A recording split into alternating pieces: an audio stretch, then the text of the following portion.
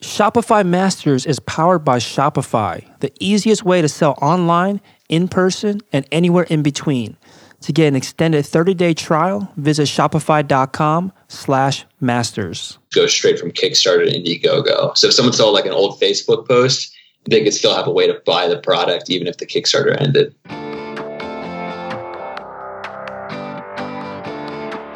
Hey, my name is Felix, and I'm the host of Shopify Masters. Each and every week, you learn the keys to success from e-commerce experts and entrepreneurs like you.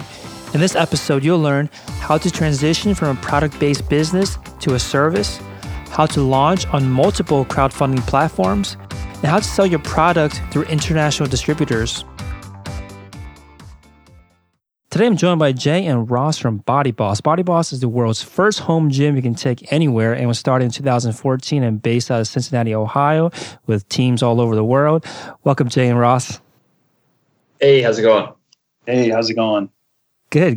Glad to have the both of you on. So, can you tell us a little bit more about the product that you sell? So it's a mix of things, really. It's both a product and a service. Our concept is portable strength training. So it is a home gym that you can easily pack up, slide, and put under your bed and pull out.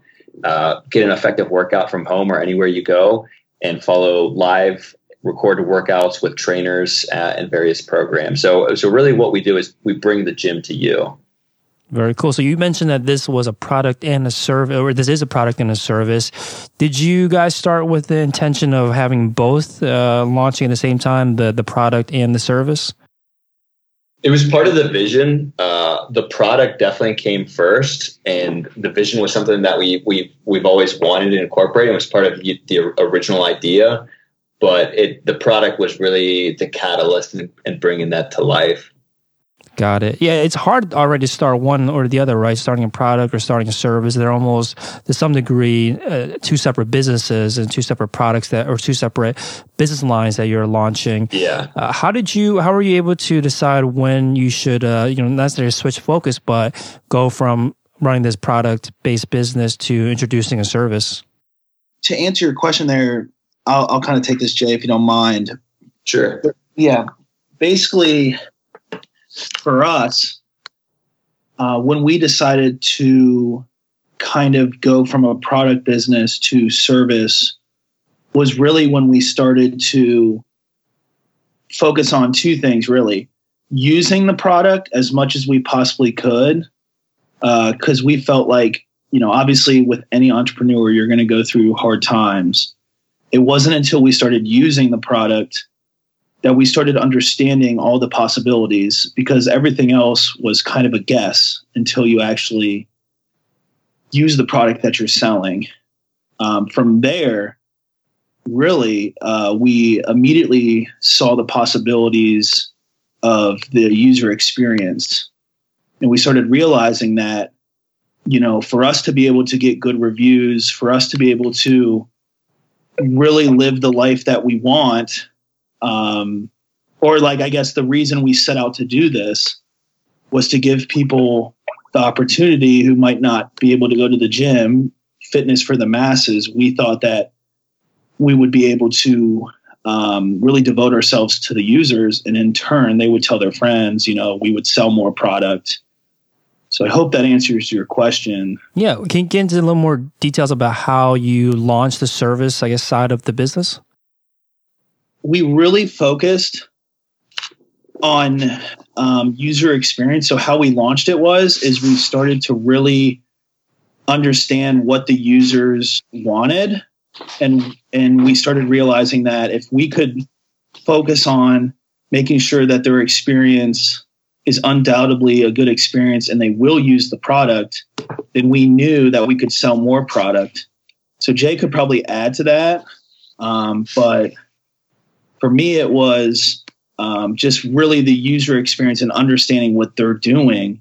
And then from there, we could realistically launch the service through email, through automated journeys and stuff like that. The service is comprised of a couple different things. I mean, on one hand, we have recorded videos on YouTube. So that's an easy access point. And for some people, that's just the preferred method. They'd rather just have something on a platform they're familiar with, really easy for them to follow. I mean, we have service in the forms of just written workouts.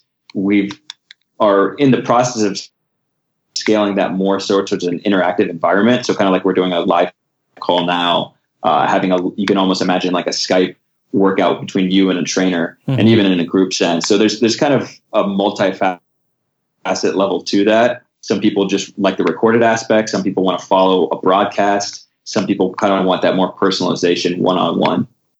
Got it. That makes sense. So it sounds like you launched a product, but you wanted to help your customers get more value out of that product, and you did that by offering this kind of content, this service side of the business? Exactly. Got it. Now, how did you decide, or how did you figure out what was that first piece of content, or what was that first piece of guide or video that you should launch? I think other folks are in the same shoes where they have a product and they know there's value in it. They know that if people out there use their product to its full extent, it'll improve their lives. But there's only so much you can do once you give away a product or once you sell a product. There needs to be that kind of next level follow up. And in your case, it was this service layer where there were videos and guides and coaching involved. How did you know what was that first layer that you should apply on top of your products? Really just talking to the customers, hearing what they wanted, hearing about their difficulties, understanding the pain points that they go through, and giving them an experience that feels like it's built perfectly just for them. So we actually had one of our first clients was someone Ross was training, this woman named Michelle. And, she was someone who hadn't worked out in years, really needed that personalization of one-on-one. So it started off that in particular as a very personal, direct one-on-one virtual training. And that really helped validate our concept. So to answer your question, really just talking to the customers and hearing what they wanted. Mm-hmm.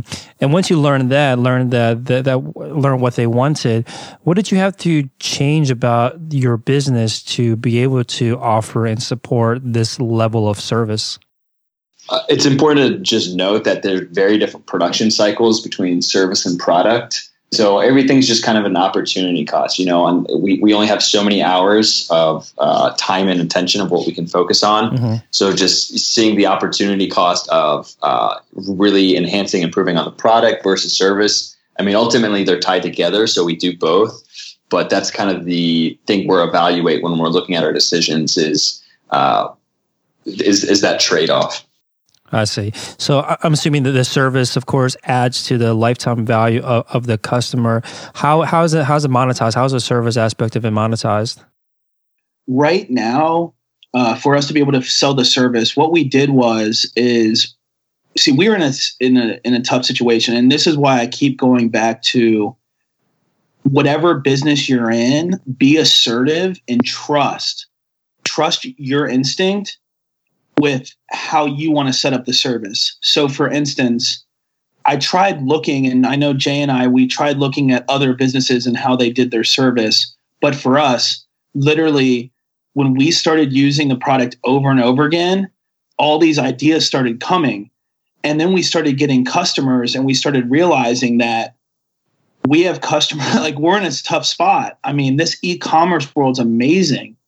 If you could build the trust, you don't even have to drive around to meetings to get a sale, So mm-hmm. What I would say to answer your question, how we started monetizing the service is we put ourselves in very tough situations, and we trusted our gut with how we wanted to do this. Like we were always trying to stay a step ahead of the customer.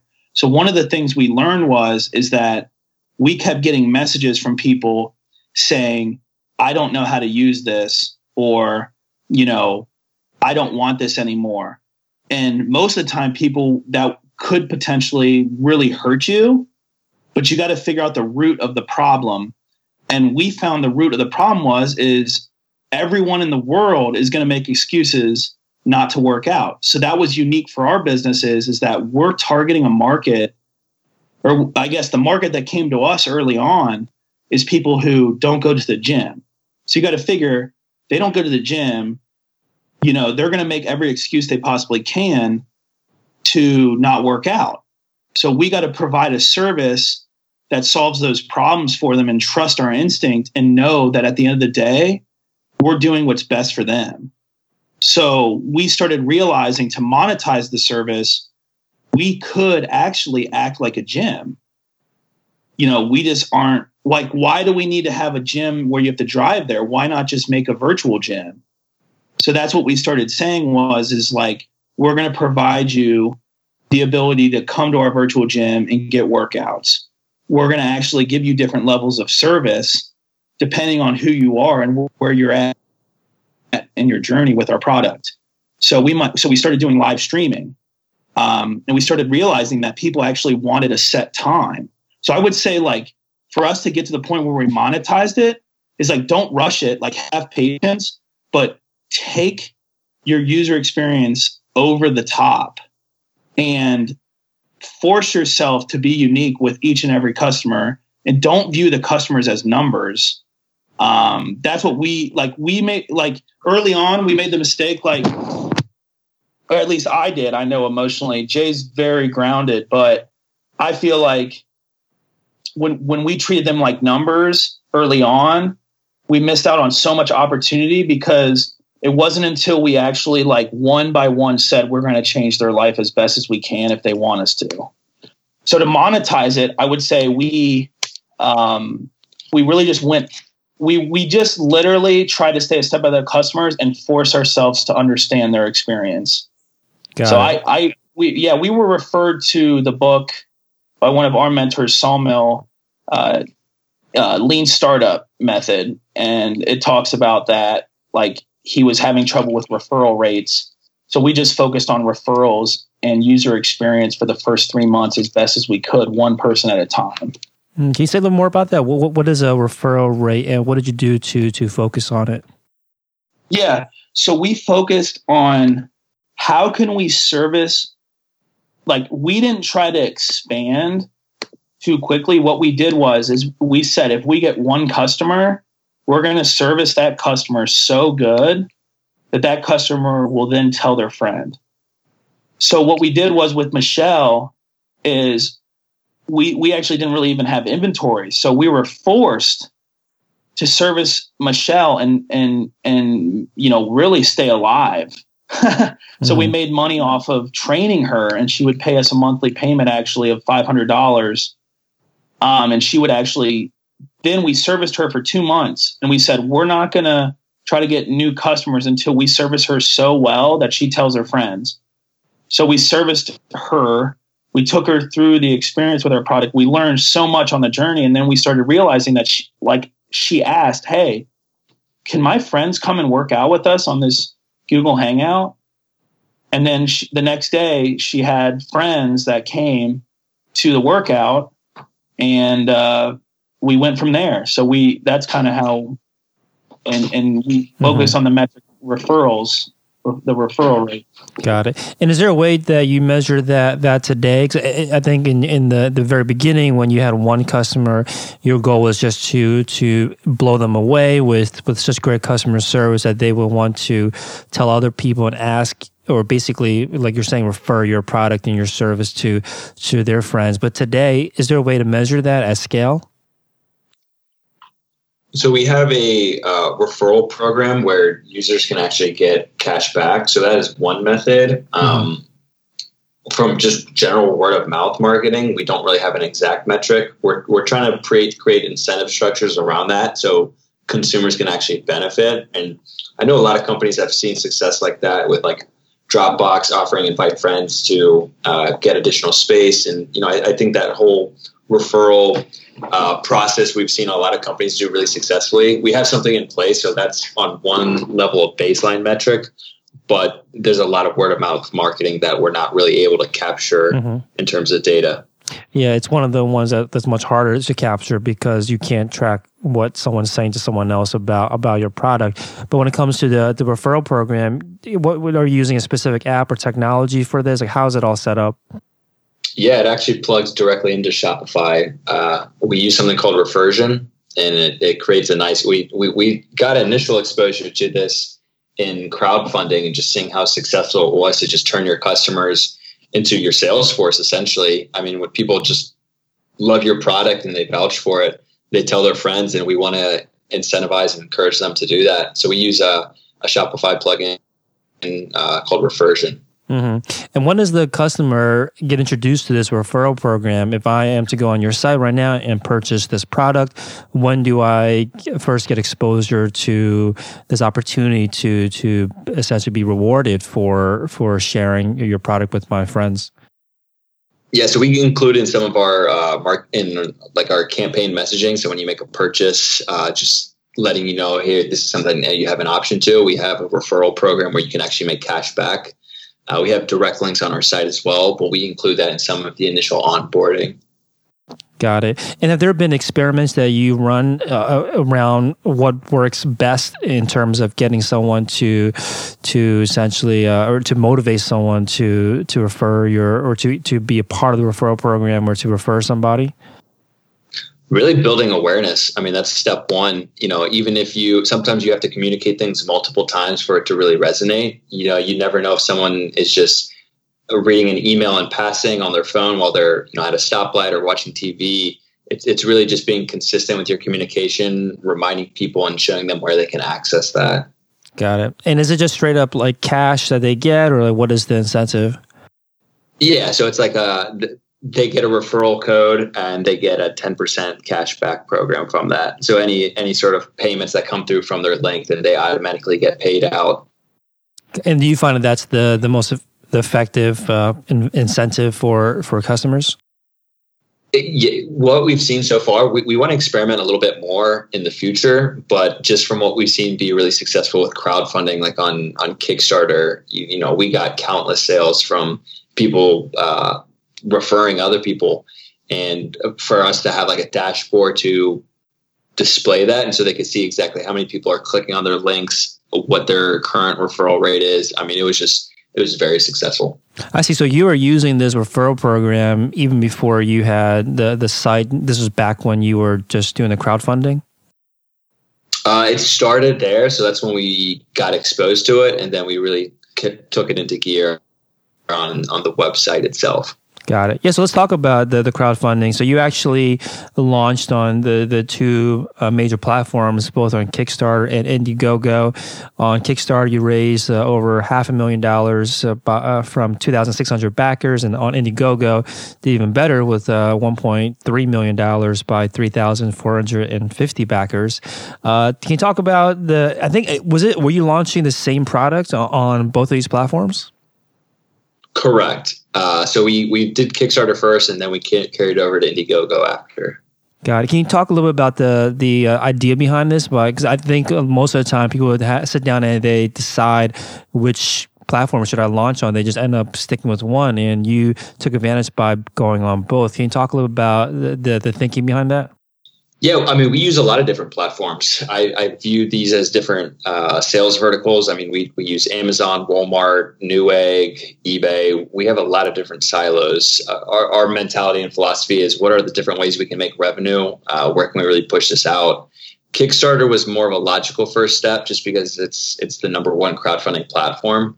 We actually use something on Indiegogo called On Demand, where it's ongoing sales. So we don't have a campaign life like we did on Kickstarter. So that really made sense to carry forward afterwards, after we finish our Kickstarter. So we really launched our Indiegogo the very hour, really, the Kickstarter ended. We just kept that momentum going. Yeah, it's interesting because I went to the Kickstarter, and I think most of the time when a Kickstarter campaign ends, there's a button that you can essentially drive traffic to. Most of the time, people will drive that traffic to their website. But I think in your case, it drives to the Indiegogo on-demand sales campaign. Is that correct? I'll have to double check it, but I believe that's correct. Yeah, that's very cool, and there was obviously no issue with that the traffic from Kickstarter is going to Indiegogo. I'm assuming since they allow that. Was there did you plan? I'm assuming you planned to schedule this out, right? Where you knew that Kickstarter is where we're going to launch first, and then because Kickstarter has to end eventually, you wanted to carry that momentum, that buzz over to another platform. Exactly, and that's why we did a lot of that. that forwarding is because we had links everywhere. I mean, Ross and I were just blasting different Facebook pages, getting things out there. And you want a little bit of shelf life, right? Like something someone might not see that same day. But if I see a link that was maybe passed around 4 days ago, that's really why we want to just keep that momentum rolling, to just go straight from Kickstarter to Indiegogo. So if someone saw like an old Facebook post, they could still have a way to buy the product even if the Kickstarter ended. Got it. And what have you learned about being on these two different platforms? I think my very first question, because you have been on both, is how are the customer bases different between Kickstarter and Indiegogo? I'd say they're pretty similar. Ross, I don't know if you have any thoughts on that. To me, there's a lot of parallels. I'd say there's more in common than there is different. They've been great customers. They put up, they're the early adopters, the first believers, people who can put up with an idea, take some risk on that. These are some of my favorite backers, favorite customers, really, because they're the initial believers. Yeah. I have noticed that between Kickstarter and Indiegogo, there's really a strong community that understands, I guess, like what it's like to buy on Kickstarter. It's not considered buying, but they're still getting what the companies that launch on there want to reward them. So for instance, we gave them lower prices, but we also gave them more benefits and tried to connect them to us so that we could learn as we're building out our Shopify site and our main site that's going to last forever. So really, I feel like the difference between the buyers that we see and face every day on Shopify, it's going to be much more quicker or much more fast paced. It's going to, it's day in and day out. You got to set up a system that lasts and make minor tweaks. But the nice thing about going on Kickstarter and Indiegogo is the fact that these people are basically willing to give you a payment without even having any inventory or proven record unless you lay it out for them. So it was really cool for us because we took it as they're going to provide us the feedback that we need to set up our Shopify site, hook up our warehouse, where we should, store product for inventory, what type of shipping information is important to them, what type of triggers are important to them in the buying process. So, for instance, we learned that some of our assumptions before we launched were much different than what people actually wanted. We had a lot of people that asked us for add-ons on our product. For instance, they wanted a bench, and they wanted an ab wheel, and they also wanted pocket guides that they could just hang on their wall and follow. So these are the things we could learn, and we could do that on Shopify. I know there's different templates that provide you the ability to do a pre-launch and pre-order, but the nice thing about Kickstarter is it's a short 30 to 60 day, 15 to 60 day, whatever you decide, campaign that gives you the opportunity to learn really and get your inventory started to roll. It's really helped us as we've transitioned into Shopify because we can gauge what type of success we're going to have.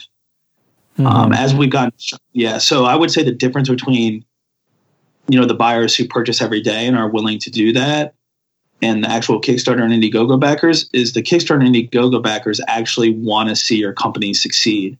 We've carried a lot of the company, I guess, activities that we did on Kickstarter. We've carried that over to Shopify, and it's really laid some good principles for our business as we move forward. So, for instance, we do company updates every Monday and Friday for our Kickstarter and Indiegogo community, and we've actually included our Shopify customers in on that as well. And it's a cool aspect that people can see because we're being transparent that we are a new company. We're transitioning into being a big time company. We're real just like you. We're a part of this just like you, but we're having a lot of successes. Walmart's contacting us. We're the number 12 home gym on Amazon right now. Different things like that occur. and it just provides us that engagement that we've learned from Kickstarter. So they've taught us some things as well. They're very engaged. I think it's clear that what you're saying is that there's a community of customers that are on these crowdfunding platforms that are typically more invested in the company's success and then the founder's story, more so than maybe someone that's just coming to your site. Now, when you are, and you're able to drive this community of backers to your other platforms, whether that be on your website, onto your services, maybe onto your YouTube channel, onto your social media, onto all these other platforms, do you find that they go to these other platforms? Do you find that they interact with those communities? Yeah, so that's actually one of the first things Jay and I realized is we were kind of nervous having a separate site as we're in tandem with our crowdfunding, but these people actually want you to have a professional Shopify type site where they can go and they can see your growth.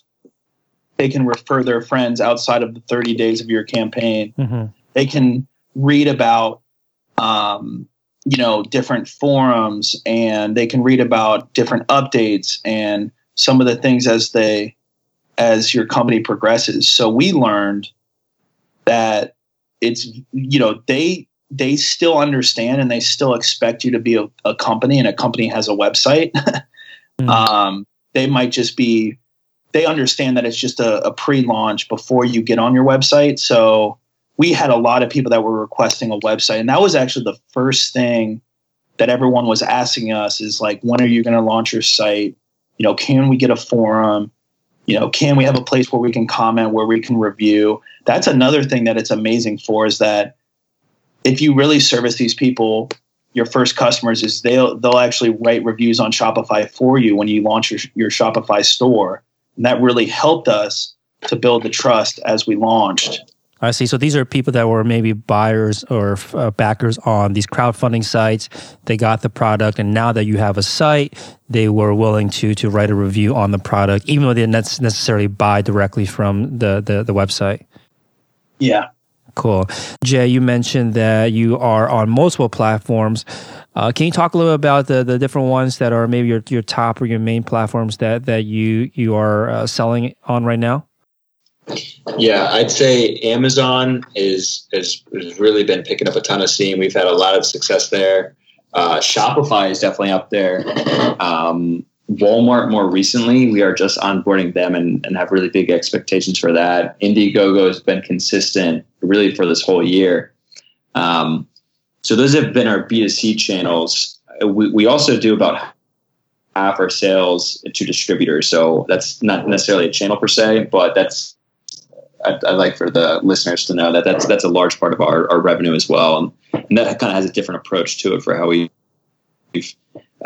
been able to build out that process. Can you say a little more about that? What is the experience been like there?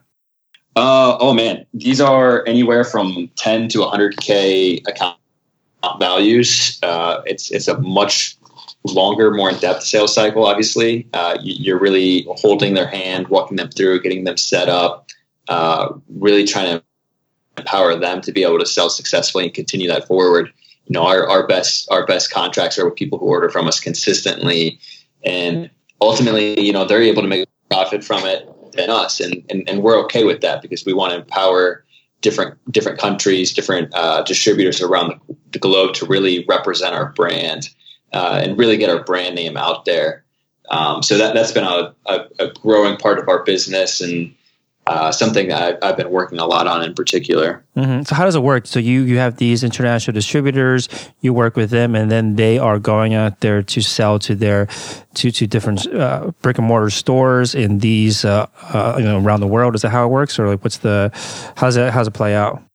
Not exactly always brick and mortar. So we even had one of our most recent successful distributors did a crowdfunding campaign in Japan. Neither Ross nor I speak Japanese or really understand that market fully enough. So they're able to take the content that we have that we use for our crowdfunding, put Japanese language behind it, mm-hmm. repurpose it a little bit, and just be able to communicate that effectively to their market. And it really helps us out because for how much, I don't know how Ross could probably comment on the number of pounds we've shipped, but it's a ton. It's a ton of product and a lot of weight, and just dealing with so much of the logistics. It's sometimes just, you know, such a relief when we can just have one single person that they can just manage that process from start to finish. We've had Jay, to answer your question. The freight forwarder told us this. We thought it was cool because we're close with them. We've imported about 675,000 pounds worth of product to date. Yeah, that's funny that you're moving so much product that they can put a weight value on how much you're shipping. And it wasn't, you know, like, yeah, the thing is I'm sure there's going to be listeners out there that are just getting started, but I'll let Jay continue and to answer your question, Felix, but just know every single person I feel like that told Jay or looked at our product at first was like, you should not do this. You should go get a job that pays you, you know, because when you first start your business, it's going to be irrational online. But then once you figure it out and stuff, you just have to sacrifice and don't listen to the people because they're going to all tell you to quit. Like us, everyone's going to say to quit. But if you just stick it out and keep trying and have passion and keep going and keep going and keep going, then eventually you'll make it. And we are so far from making it, but we've had a ton of success in 2017, at the end of 2016 too, when we 2.0'd our product and we learned and we went through the service. And eventually this year we're going to add even more products. We're going to add technology to our products, and we're going to there's been a lot of people asking us to be a part of our brand with their product because they have trouble selling online, and we have a passion for it. But, you know, just never quit. Don't listen to them. That's that's something that could be easy to do. Cause I promise you, you have like entrepreneur friends around, and I think I had about, you know, maybe 4 or 5 in a group, and 3 out of the 5 were right there. I felt like they had almost at the time better products than us. They were getting meetings with gas station. I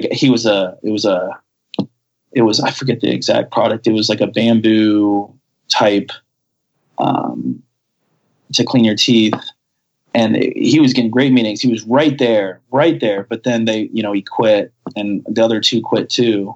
And the 2 people who just waited 3 years, Jay and I, and then Casey's now in Costco. He actually uses Shopify too. He's a stud, and he has his aunt's cookies that he makes, and he's now in every single Costco in the whole U.S. And it took him a year to have that account.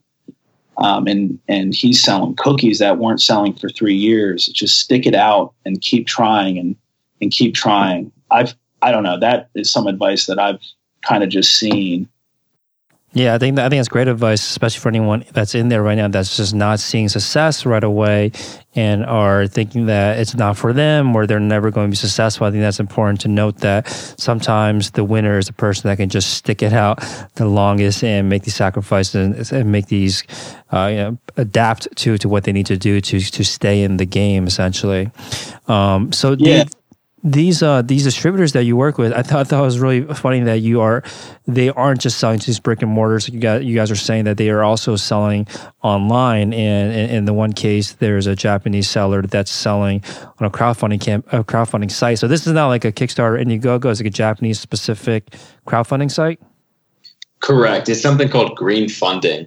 I was surprised about this too because it wasn't what I was expecting. But the success of crowdfunding is just really taking off, and Kickstarter really led the way of this. But we're seeing other countries around the world even implement their own form of crowdfunding. That's cool. So when you were working with this, you're working with just one distributor, or what's your involvement in getting your product into the international market? Correct. So in this, we've sold to 62 different countries or so. With Japan in particular, we partnered up with a company who just essentially managed that whole campaign, and then they just placed a large purchase order with us at the midpoint and at the end of it. Mm-hmm. And in these situations, these deals, do they keep the branding and the messaging? Do they rebrand themselves to fit the demographic that they're going after? How does it usually work? The branding is consistent. That's we're really looking to get our name out there, our branding. So that's the branding itself is the same. The messaging tweaks a little bit, but overall the concept is the same of bringing the gym to you. But they'll obviously use their own language and wording that might be more appealing in different senses. Right. Now, would you ever take a deal, or have you taken a deal where it's a white label product where you're just selling the product and they're slapping their own branding on it? What are your thoughts on that? We've discussed it. We haven't done that before. It's not something that we're currently interested in. I mean, the brand is definitely a big part of us. This is our first product, but we don't see it being our last one. So it's really important for us to build that brand name and recognition. So we haven't done any white labeling yet. Mm-hmm. Well, what do you kind of weigh in that situation? Like, how do you decide if it's a right move or not for you, or what are your thoughts on if you had to give advice to someone that's in that situation where somebody approaches them and just wants to buy the products and slap their own branding on it? What kind of things would you tell them to consider?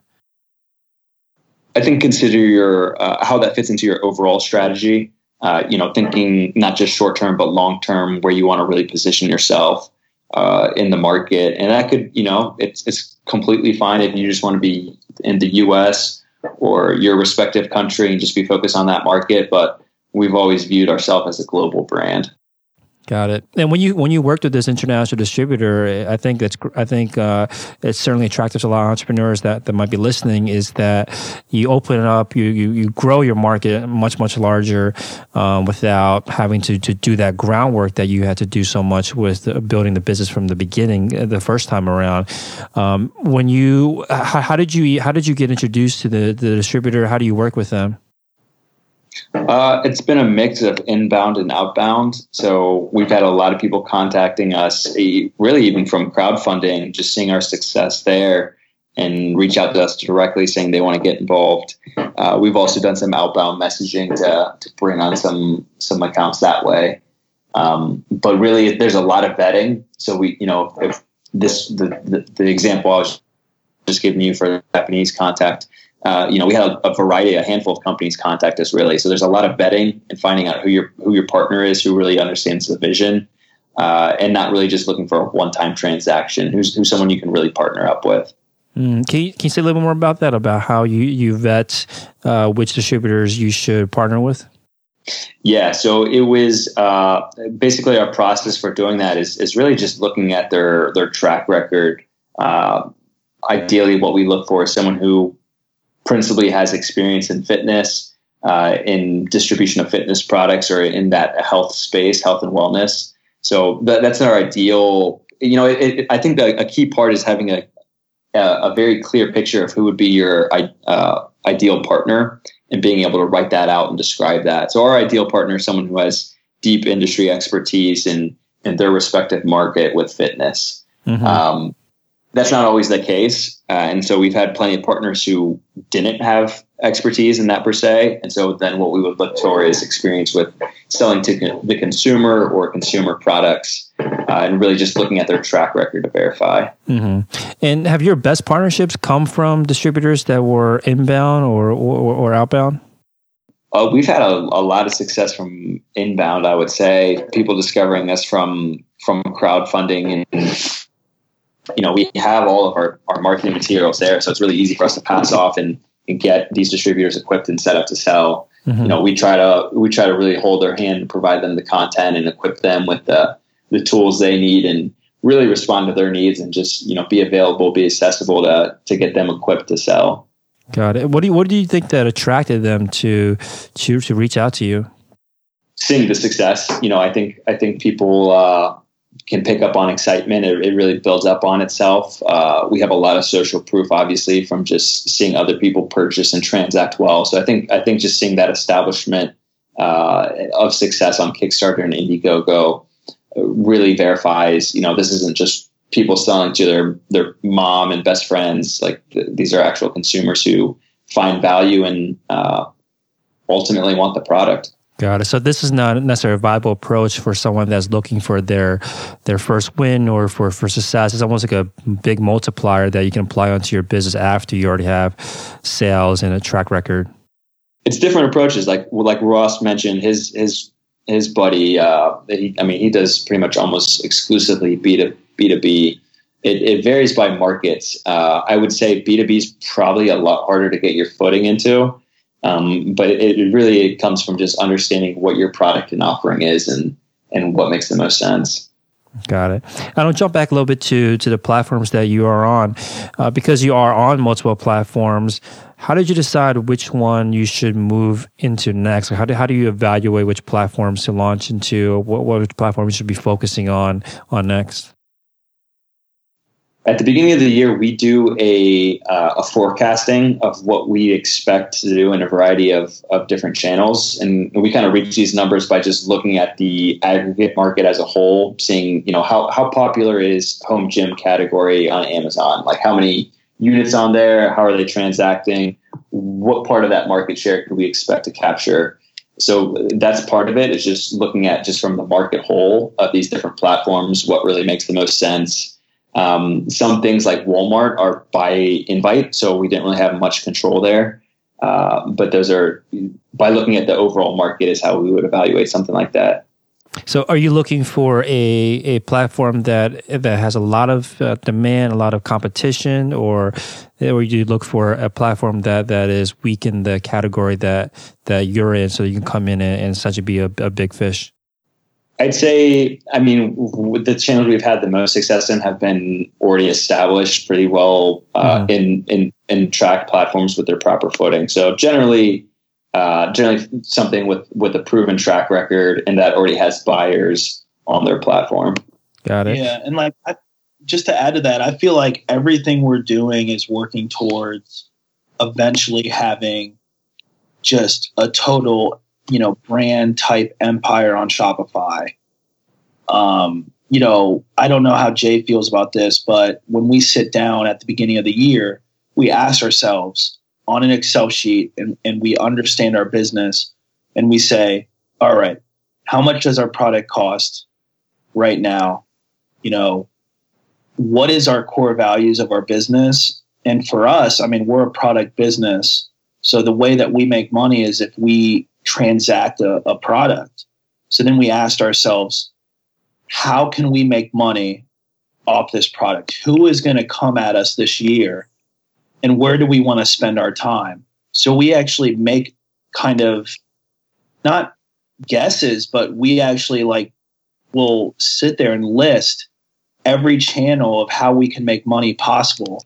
So we say for business to consumer, how can someone purchase our product and where can they purchase it? And we'll actually list that out and we'll say, how many views do we want to get on this channel? We don't stress out about, how many sales can we call? We don't stress out about that. We just say, if we have a product that we make on a page, we do our collateral work and we make it beautiful, then how many people can we get to that page? And everything is based off that. We try to keep it very simple with that. And then every morning we'll meet because it's fun.